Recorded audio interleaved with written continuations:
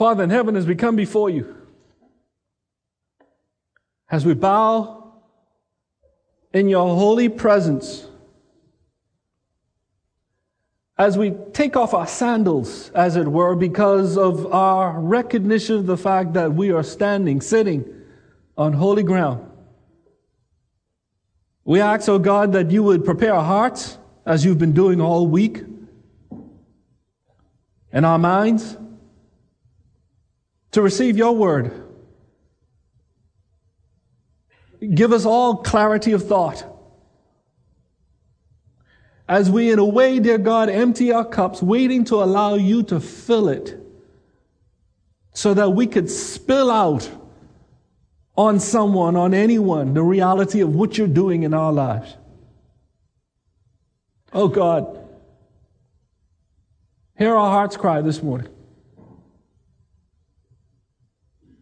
as we dig into your word. Bless it now. In Jesus' name we pray. Amen. Usually people tend to shy away from Revelations. I certainly do. But every time I read Revelations chapter 4, there is this sense of awe. This sense of an indescribable feeling towards God. As a matter of fact, every time I read Revelation chapter 4, it causes me to want to be, as Paul described, absent from the body and present with him. Another songwriter says that we can only imagine what it would be like to be in God's presence. And certainly we can't wait, can we? As a matter of fact, that's what we hope for. The songs this morning certainly reveal part of our heart's cry, which is to be in God's holy presence. We truly don't know what we're going to do, will we? But just to be in His presence and understand what it means to be holy as God is holy. I can't wait. I can't wait. But in light of our anticipation of what is to come, how then should you and I as believers in Christ live? A few more questions that I'd like to pester you with when it comes to identifying the church and her holiness. How difficult has it become in our culture today to not be able to see clearly what and who the church is? A pastor asked me several years ago, he said, "Patrick, if someone accused you of being a Christian," I got excited. "Yeah, let him accuse me." He says, "Would there be enough evidence to convict you?" And I had to back up.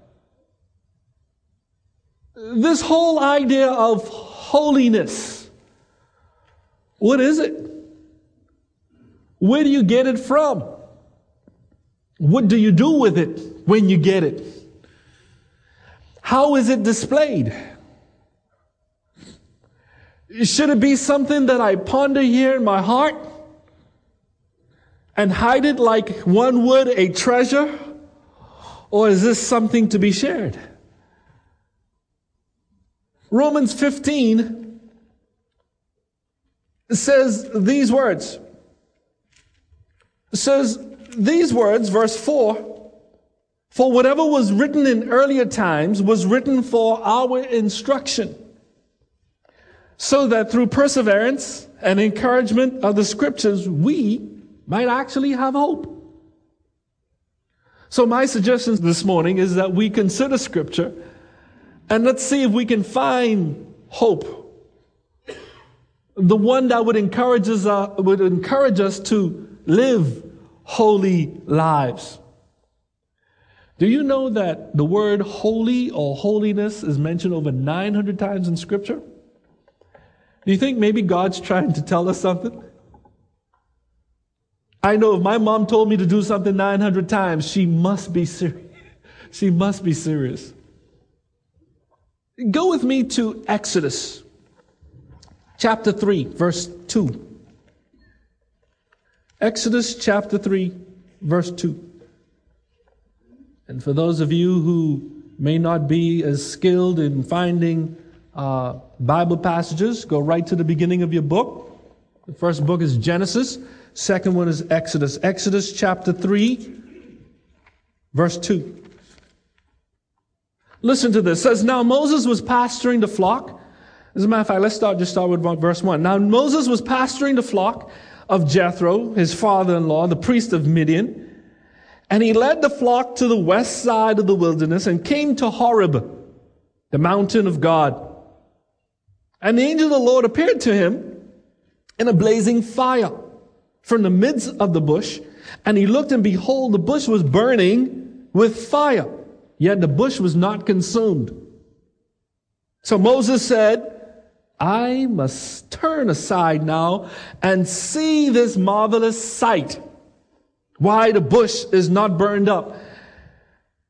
When the Lord saw that he turned aside to look, God called to him from the midst of the bush and said, Moses, Moses. And he said, here I am. Then he said, do not come near here. Remove your sandals from your feet, Moses, for the place on which you are standing is what? Holy ground. And listen to what God says to Moses. He said to him also, I am the God of your father, the God of Abraham, the God of Isaac, and the God of Jacob. Then Moses hid his face, for he was afraid to look at God. God says he is holy and will be treated as holy. Did he not? As a matter of fact, later on, as you read through the Torah, God in his holiness says of his priests, he says to Moses, he says, Moses, I want to be with my people. I want to tabernacle. I want to habitate with my people. And I want you to do something for me. I'm going to show you a pattern. I'm going to give you a glimpse of heaven. And I want you to follow the instructions just as I give it. And Moses erects a tabernacle. God told him to build it so long and so wide. As a matter of fact, God told him exactly what to put inside this tabernacle. All the furniture, all the furnishings, and all this sort of stuff. God says to Moses, he says, now I want you to ordain people who will serve me of the tribe of Levi. I'm cutting it short because I'm trying to get to the good part, the fun part. And listen to some of the things God says of his priests. For example, in Exodus chapter 33. Well, it's beautiful to hear those pages turn. Exodus 33, verse 15 and 16. Listen to what God says. And then Moses said to him, if your presence, God, does not go up with us, do not lead us up from here. For how then can it be known that I have found favor in your sight, I and your people? Is it not by your going with us, so that we and I and your people may be distinguished from all the other people who are upon the face of the earth? Here's Moses coming to the realization, God, it's your presence. It's your presence with us that that causes us to be holy. Isn't that cool? To know that, hold that thought. God had called a group of people out. And he says to this group of people, you're my people, and you're going to serve me. The context of this conversation that Moses is having with God is God's kind of upset with this people, kind of obstinate, like us.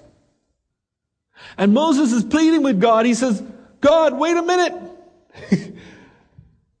We exist just because of your presence. If you go, what are we supposed to do? Where do we go? As a matter of fact, God, we look just like the rest. And Moses says, listen to what he says again. This is just too cool. He says, if your presence does not go with us, don't even lead us from here. Verse 16, he says, for how then would it be known? Known to who? All the pagans around, all the ites, the Canaanites, the Perizzites, the Jebusites, all of those ites around there watching. And Moses is saying, God, if you don't go with us, cheaper we just stay right here. Can I use that phrase? Cheaper? It's allowed. Leviticus 21. Turn real quick. Genesis, Exodus, next book. Leviticus 21. Now, God establishes a priestly order. And in Leviticus 21, verse 6, listen to what God says. God says, they shall be holy. He's talking about the priests. They shall be holy to their God and not do what? And not profane, not make unholy. They shall not disdain their God, for they present the offerings by fire to the Lord, the food of their God. So they shall be holy. Holy, holy, holy, holy, holy. What does holy mean? Anybody want to take a guess? Pastor Lee's not here, so we can talk in church this morning. What does holy mean? Set apart. Yeah. They shall be set apart, separated, different. Does that work for any of you? So the priests now are going to be holy. They're going to be set apart. They're just going to look different.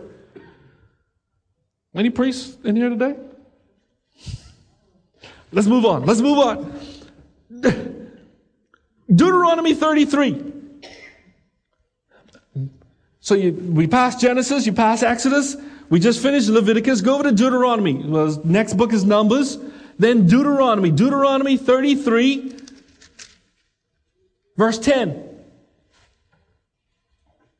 God is speaking.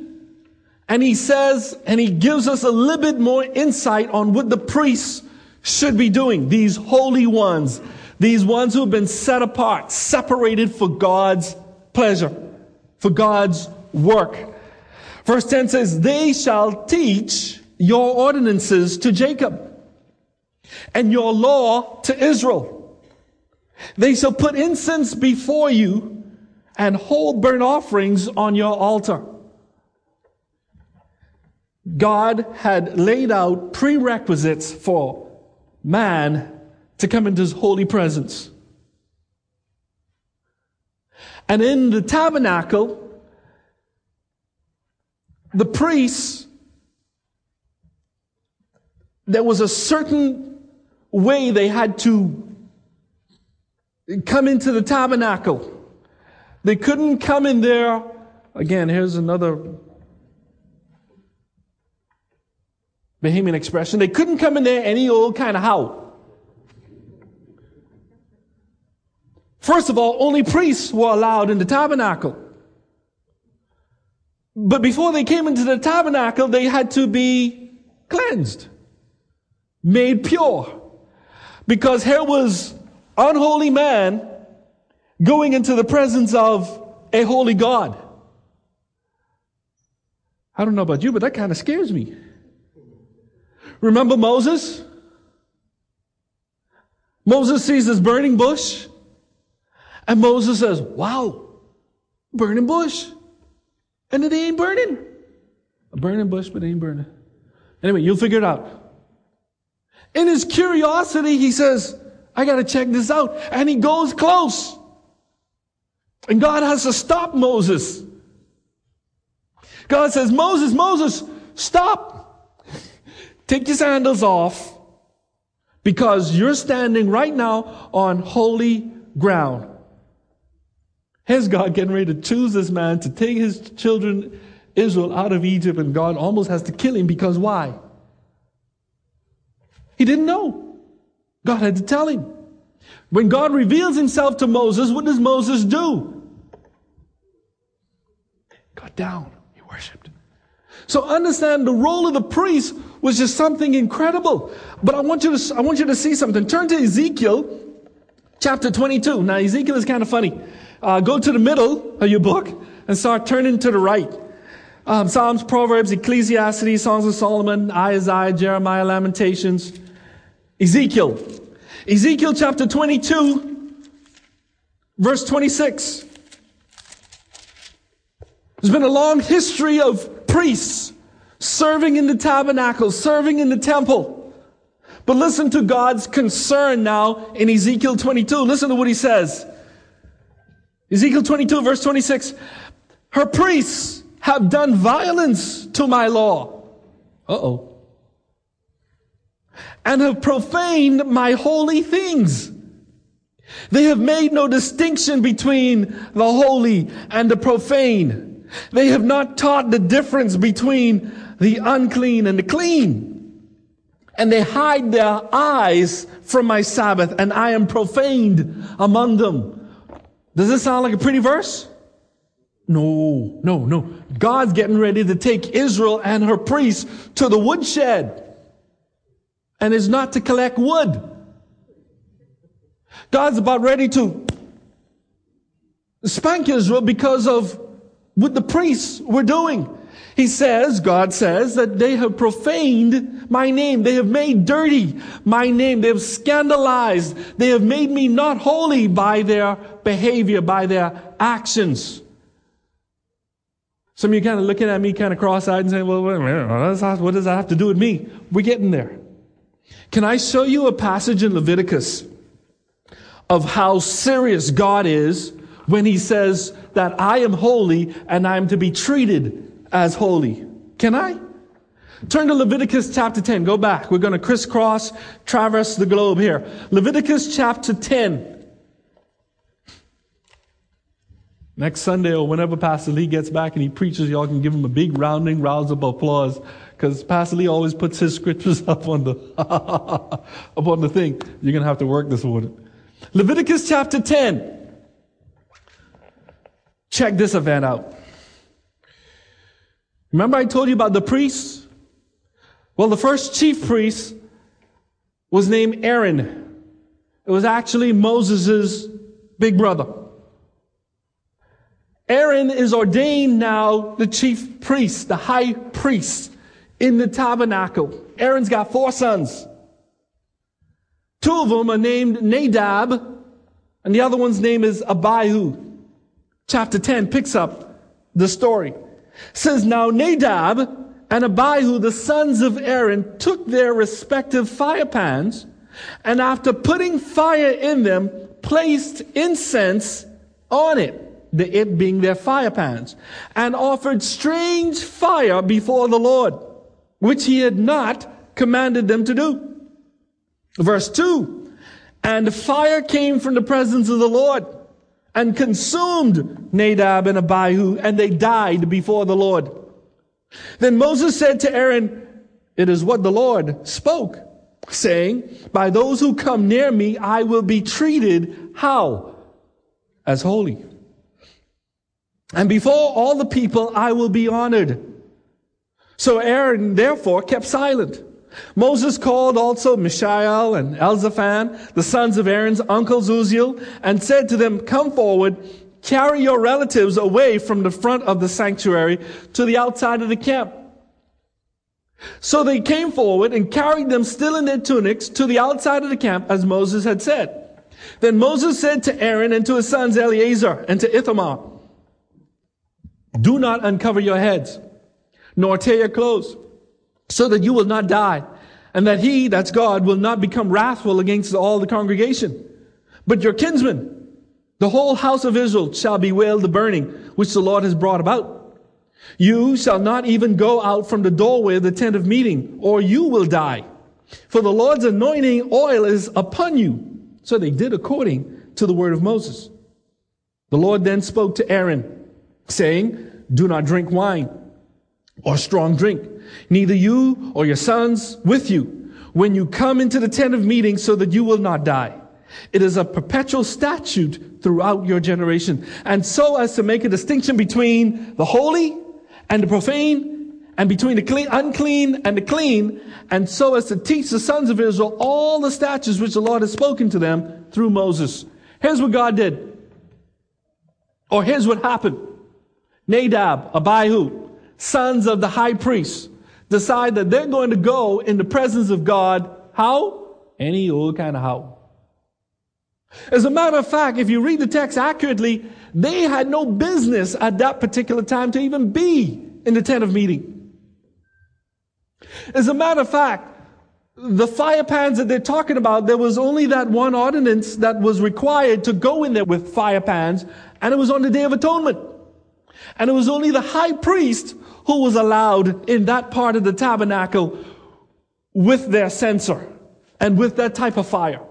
So Nadab and Abihu, they go inside the tabernacle. Wrong place, wrong time. And God kills them. God kills them dead. God in His holiness, fire jumps out and consumes these boys.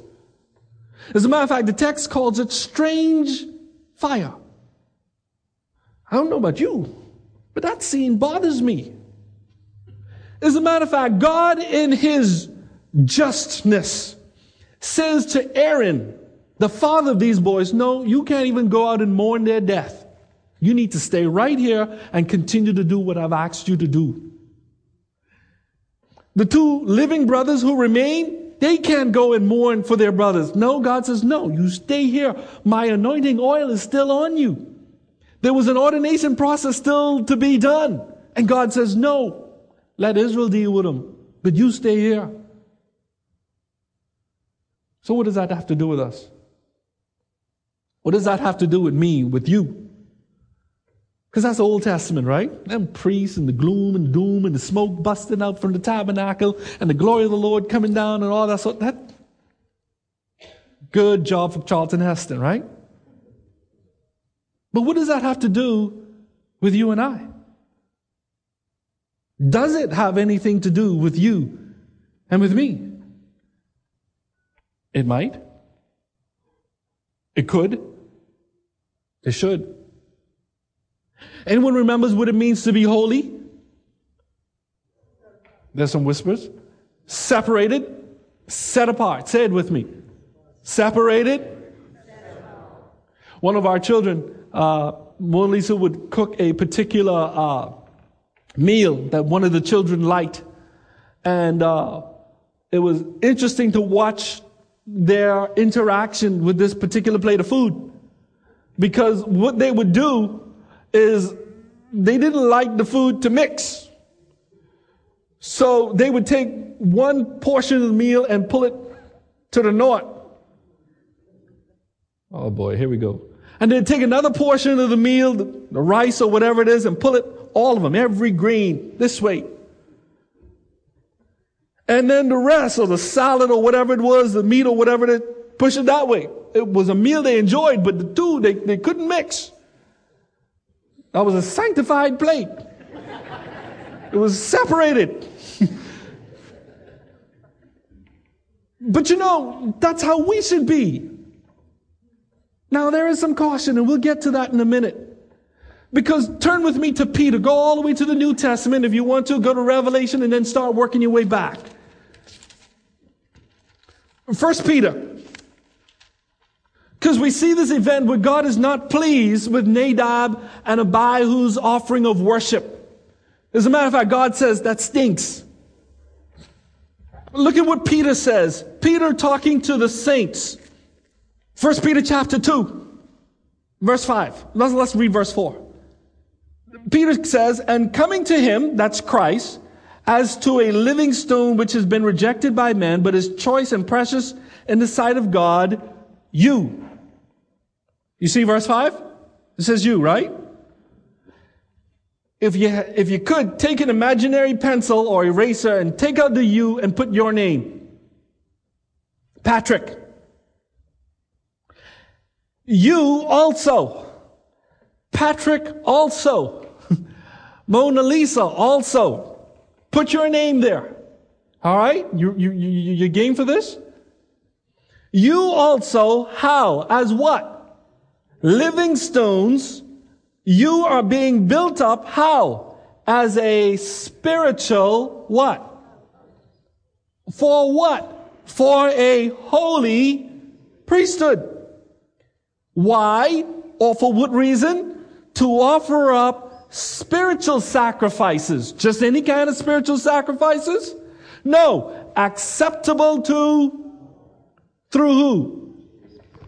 So, just like Nadab and Abihu were required to offer certain sacrifices, which I'm sure they did in times before, and God accepted their worship, I don't know what caused the problem. It seems as if the passage suggests that these boys were a little bit inebriated. Oh, we don't use that word today. They was drunk. These boys went into the tabernacle of God in a drunken state and offered funny worship to God. And God said, no. But look at what Peter says. Peter says, you, me, every child of God, every one of us in here who calls ourselves believers in Christ.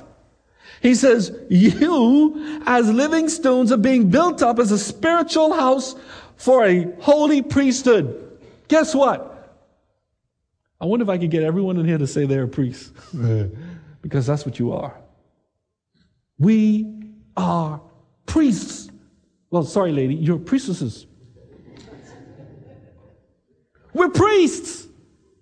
And as such we are, there are certain duties, certain responsibilities that we as priests and priestesses have in offering up worship to God. Sometimes we offer good sacrifices. Sometimes we offer sacrifices worthy of being burnt. Look at verse, Look at verse 9. Just in case you missed it in verse 5. Peter goes on. He says, but you who? You, me, right? I'm just butchering the English grammar this morning, aren't I? He says, but you are a chosen race, a royal priesthood, a holy nation. Listen to this. A people for God's own possession. So that you may proclaim the excellencies of him who has called you out of darkness into his marvelous light. For you once were people, for you once were a people where you were not a people, but now you are the people of God. You had not received mercy, but now you've received mercy. We're going to come back to this passage in a couple of minutes. Priests unto God, you and I. Holy priests. Priests who have been separated, set apart, sanctified. And usually when you see the word holy, the idea of righteousness, not the idea, the truth of righteousness is associated with it. In other words, you can't be holy and not be righteous. The two go hand in hand. Holiness, we've been made holy. We don't always act holy, do we? Was it just me? I mean, the church got kind of quiet. We don't always do holy things. What big event is happening tomorrow? School opening. And as a result of school opening, some of y'all are going to be sitting in traffic. I shouldn't say some of y'all, some of us. And there's going to be some interesting soul, we'll just call them that for now, who's going to make an attempt to make an extra lane and try to cut in front of you. And they can look over and kind of look over you like, and you as a priest of God in your holiness,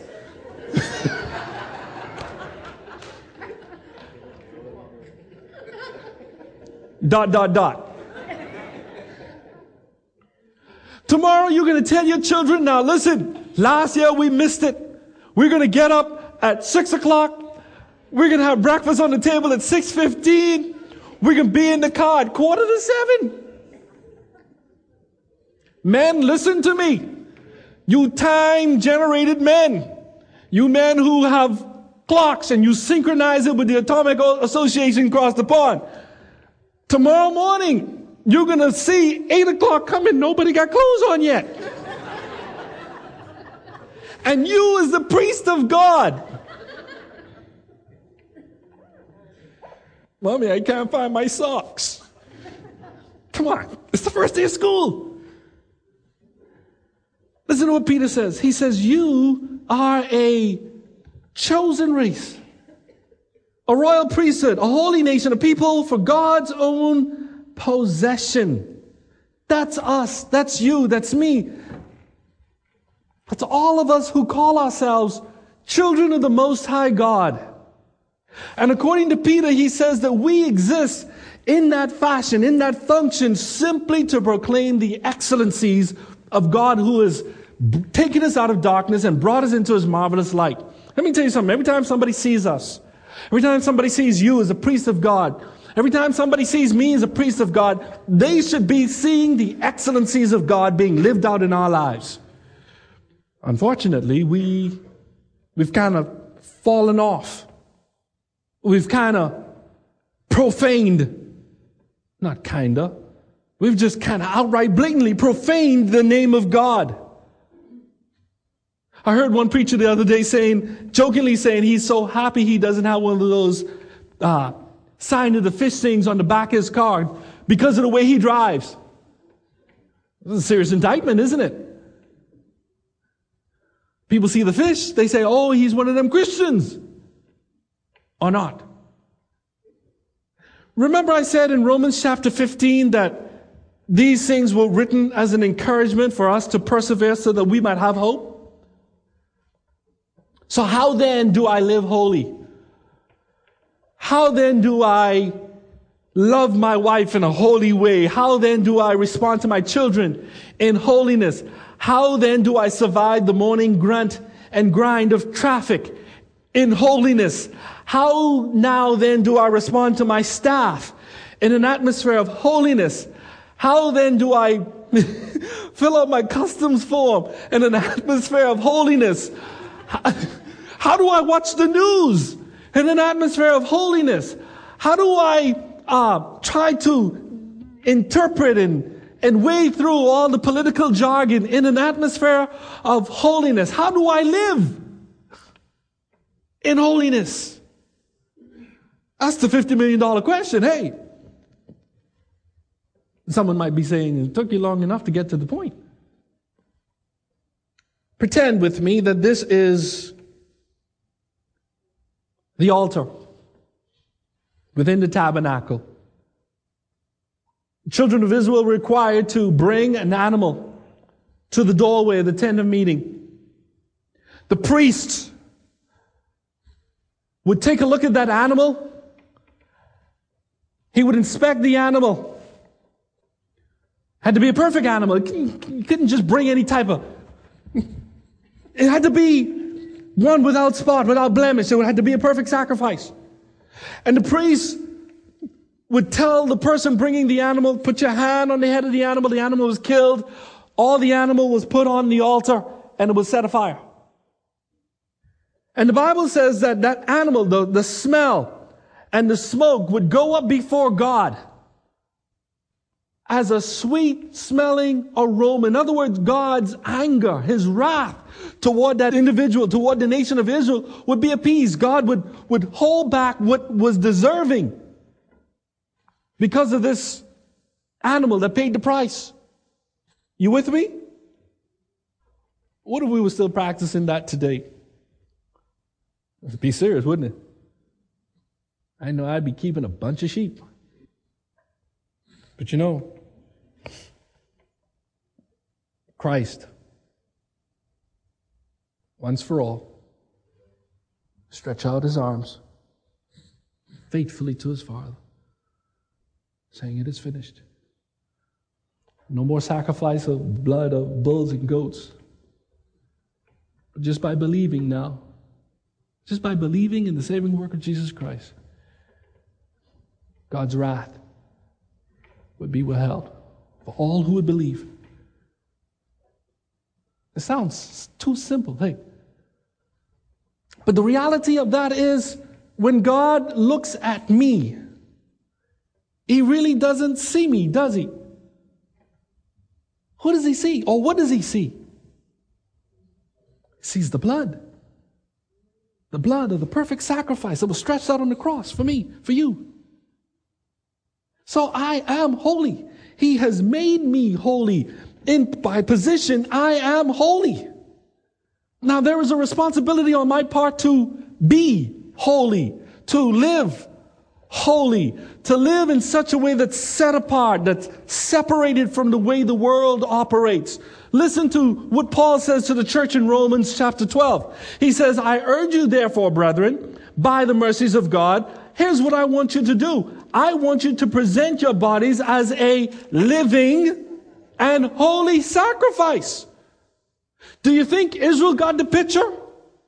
They knew what it was to put an animal on the altar. And here's what Paul was saying. I'm encouraging you. I'm entreating you. I'm imploring you. I want you to offer yourselves, to present yourselves as a living and holy sacrifice.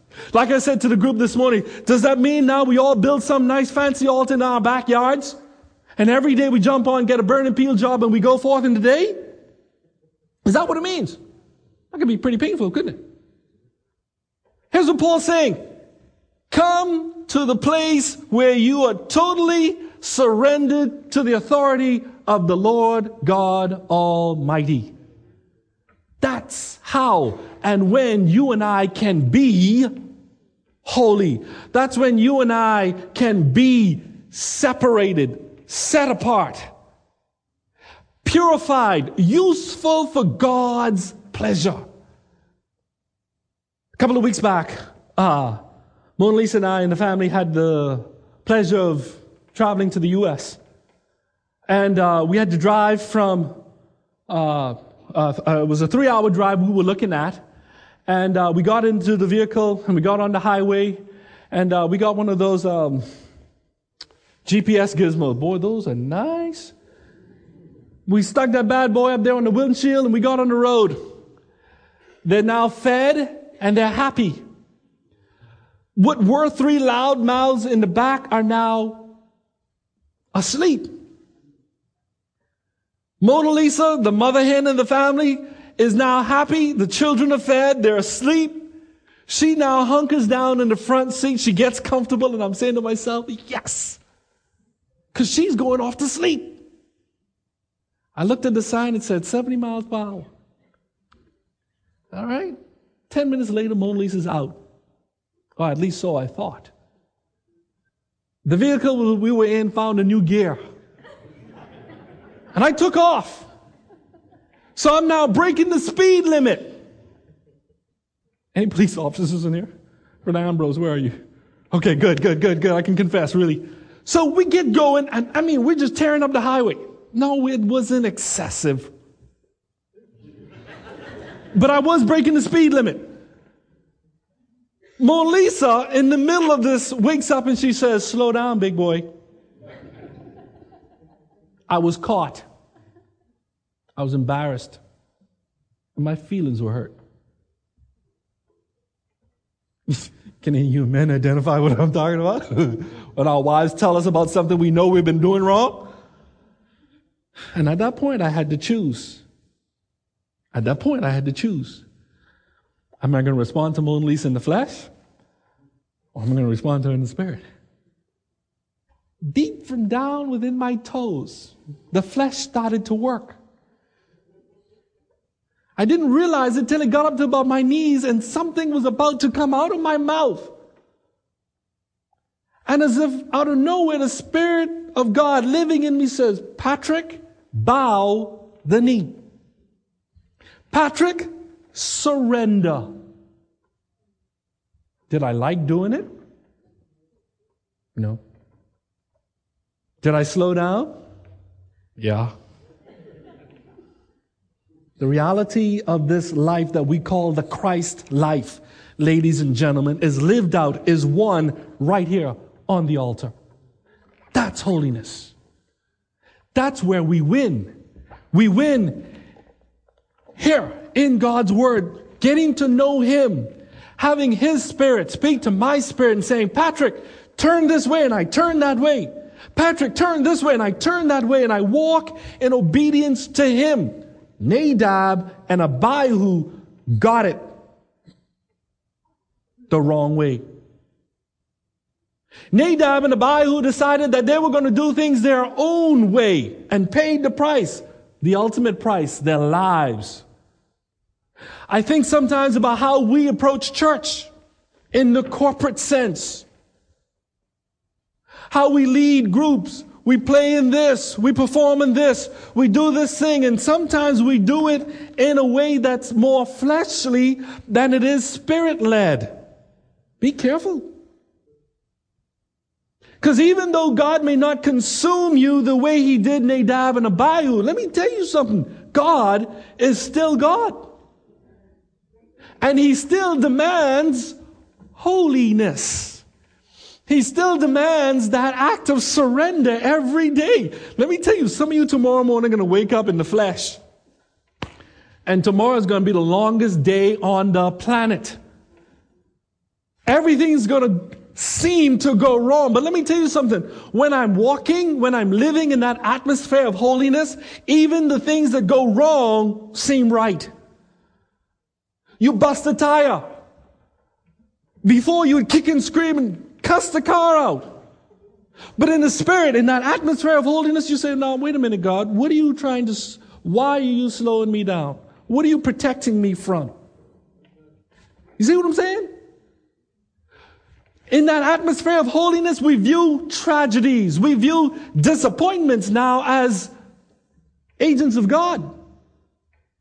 And God wanting to work out something that only He can do in a surrendered life.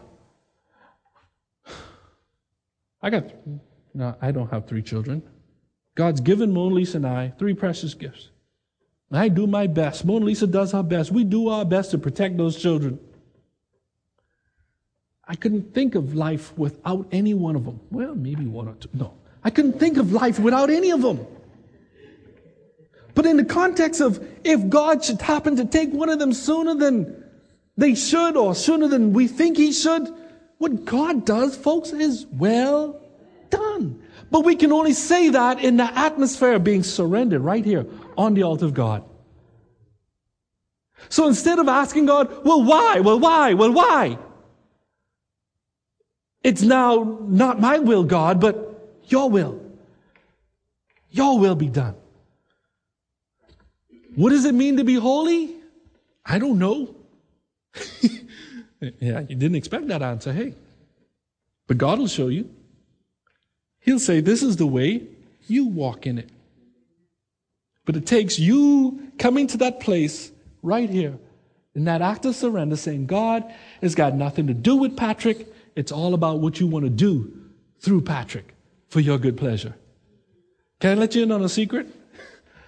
I love Mona Lisa. But you know what?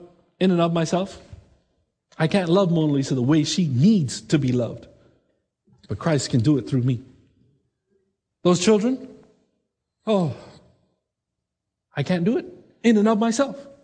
But Christ can do it in me and through me. The knuckleheads that you got to work around, y'all don't work around knuckleheads?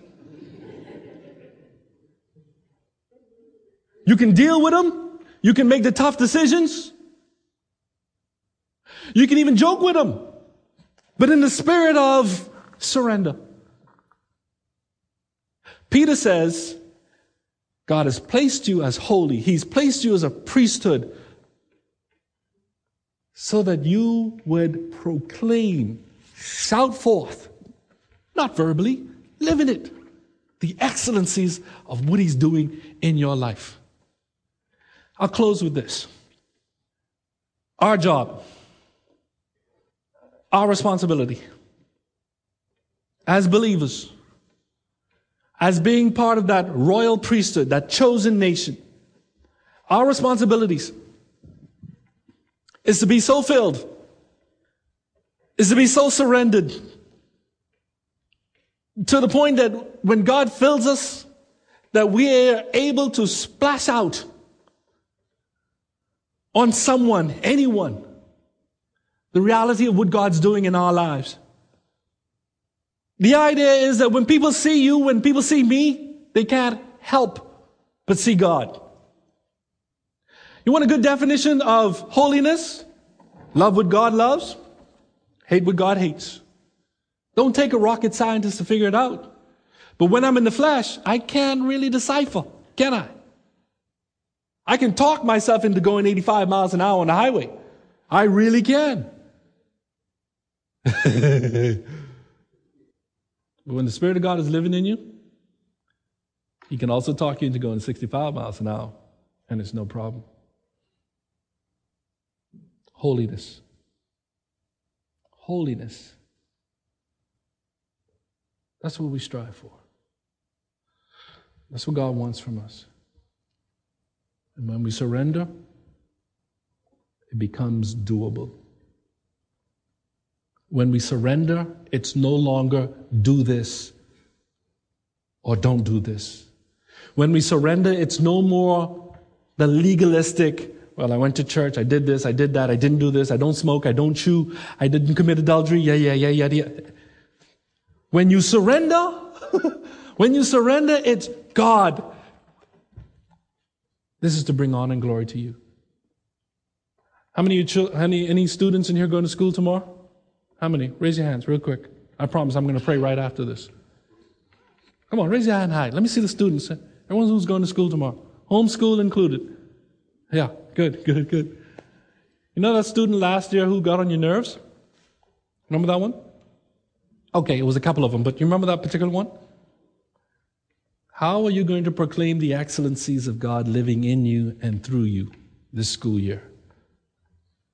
How are you going to proclaim the excellencies of God living in you tomorrow morning in traffic? With that teacher, the one you don't like. The ones you don't like. You fill in the blank. Father in heaven, thank you. Thank you for your word. Thank you for the fact that you wrote your word so that we could receive encouragement, so that you would teach us how to persevere and find hope in this manner of living. Father, to know that you've called us to be holy as you are holy. God, we know we've missed the mark. Oh God, we've missed the mark. As we heard earlier this morning from your word, 1 John 1:9, it says, if we confess our sins, God, we know that you're willing and able and you will forgive us and cleanse us from all unrighteousness. So, Father, we ask now that you would purify us, cleanse us,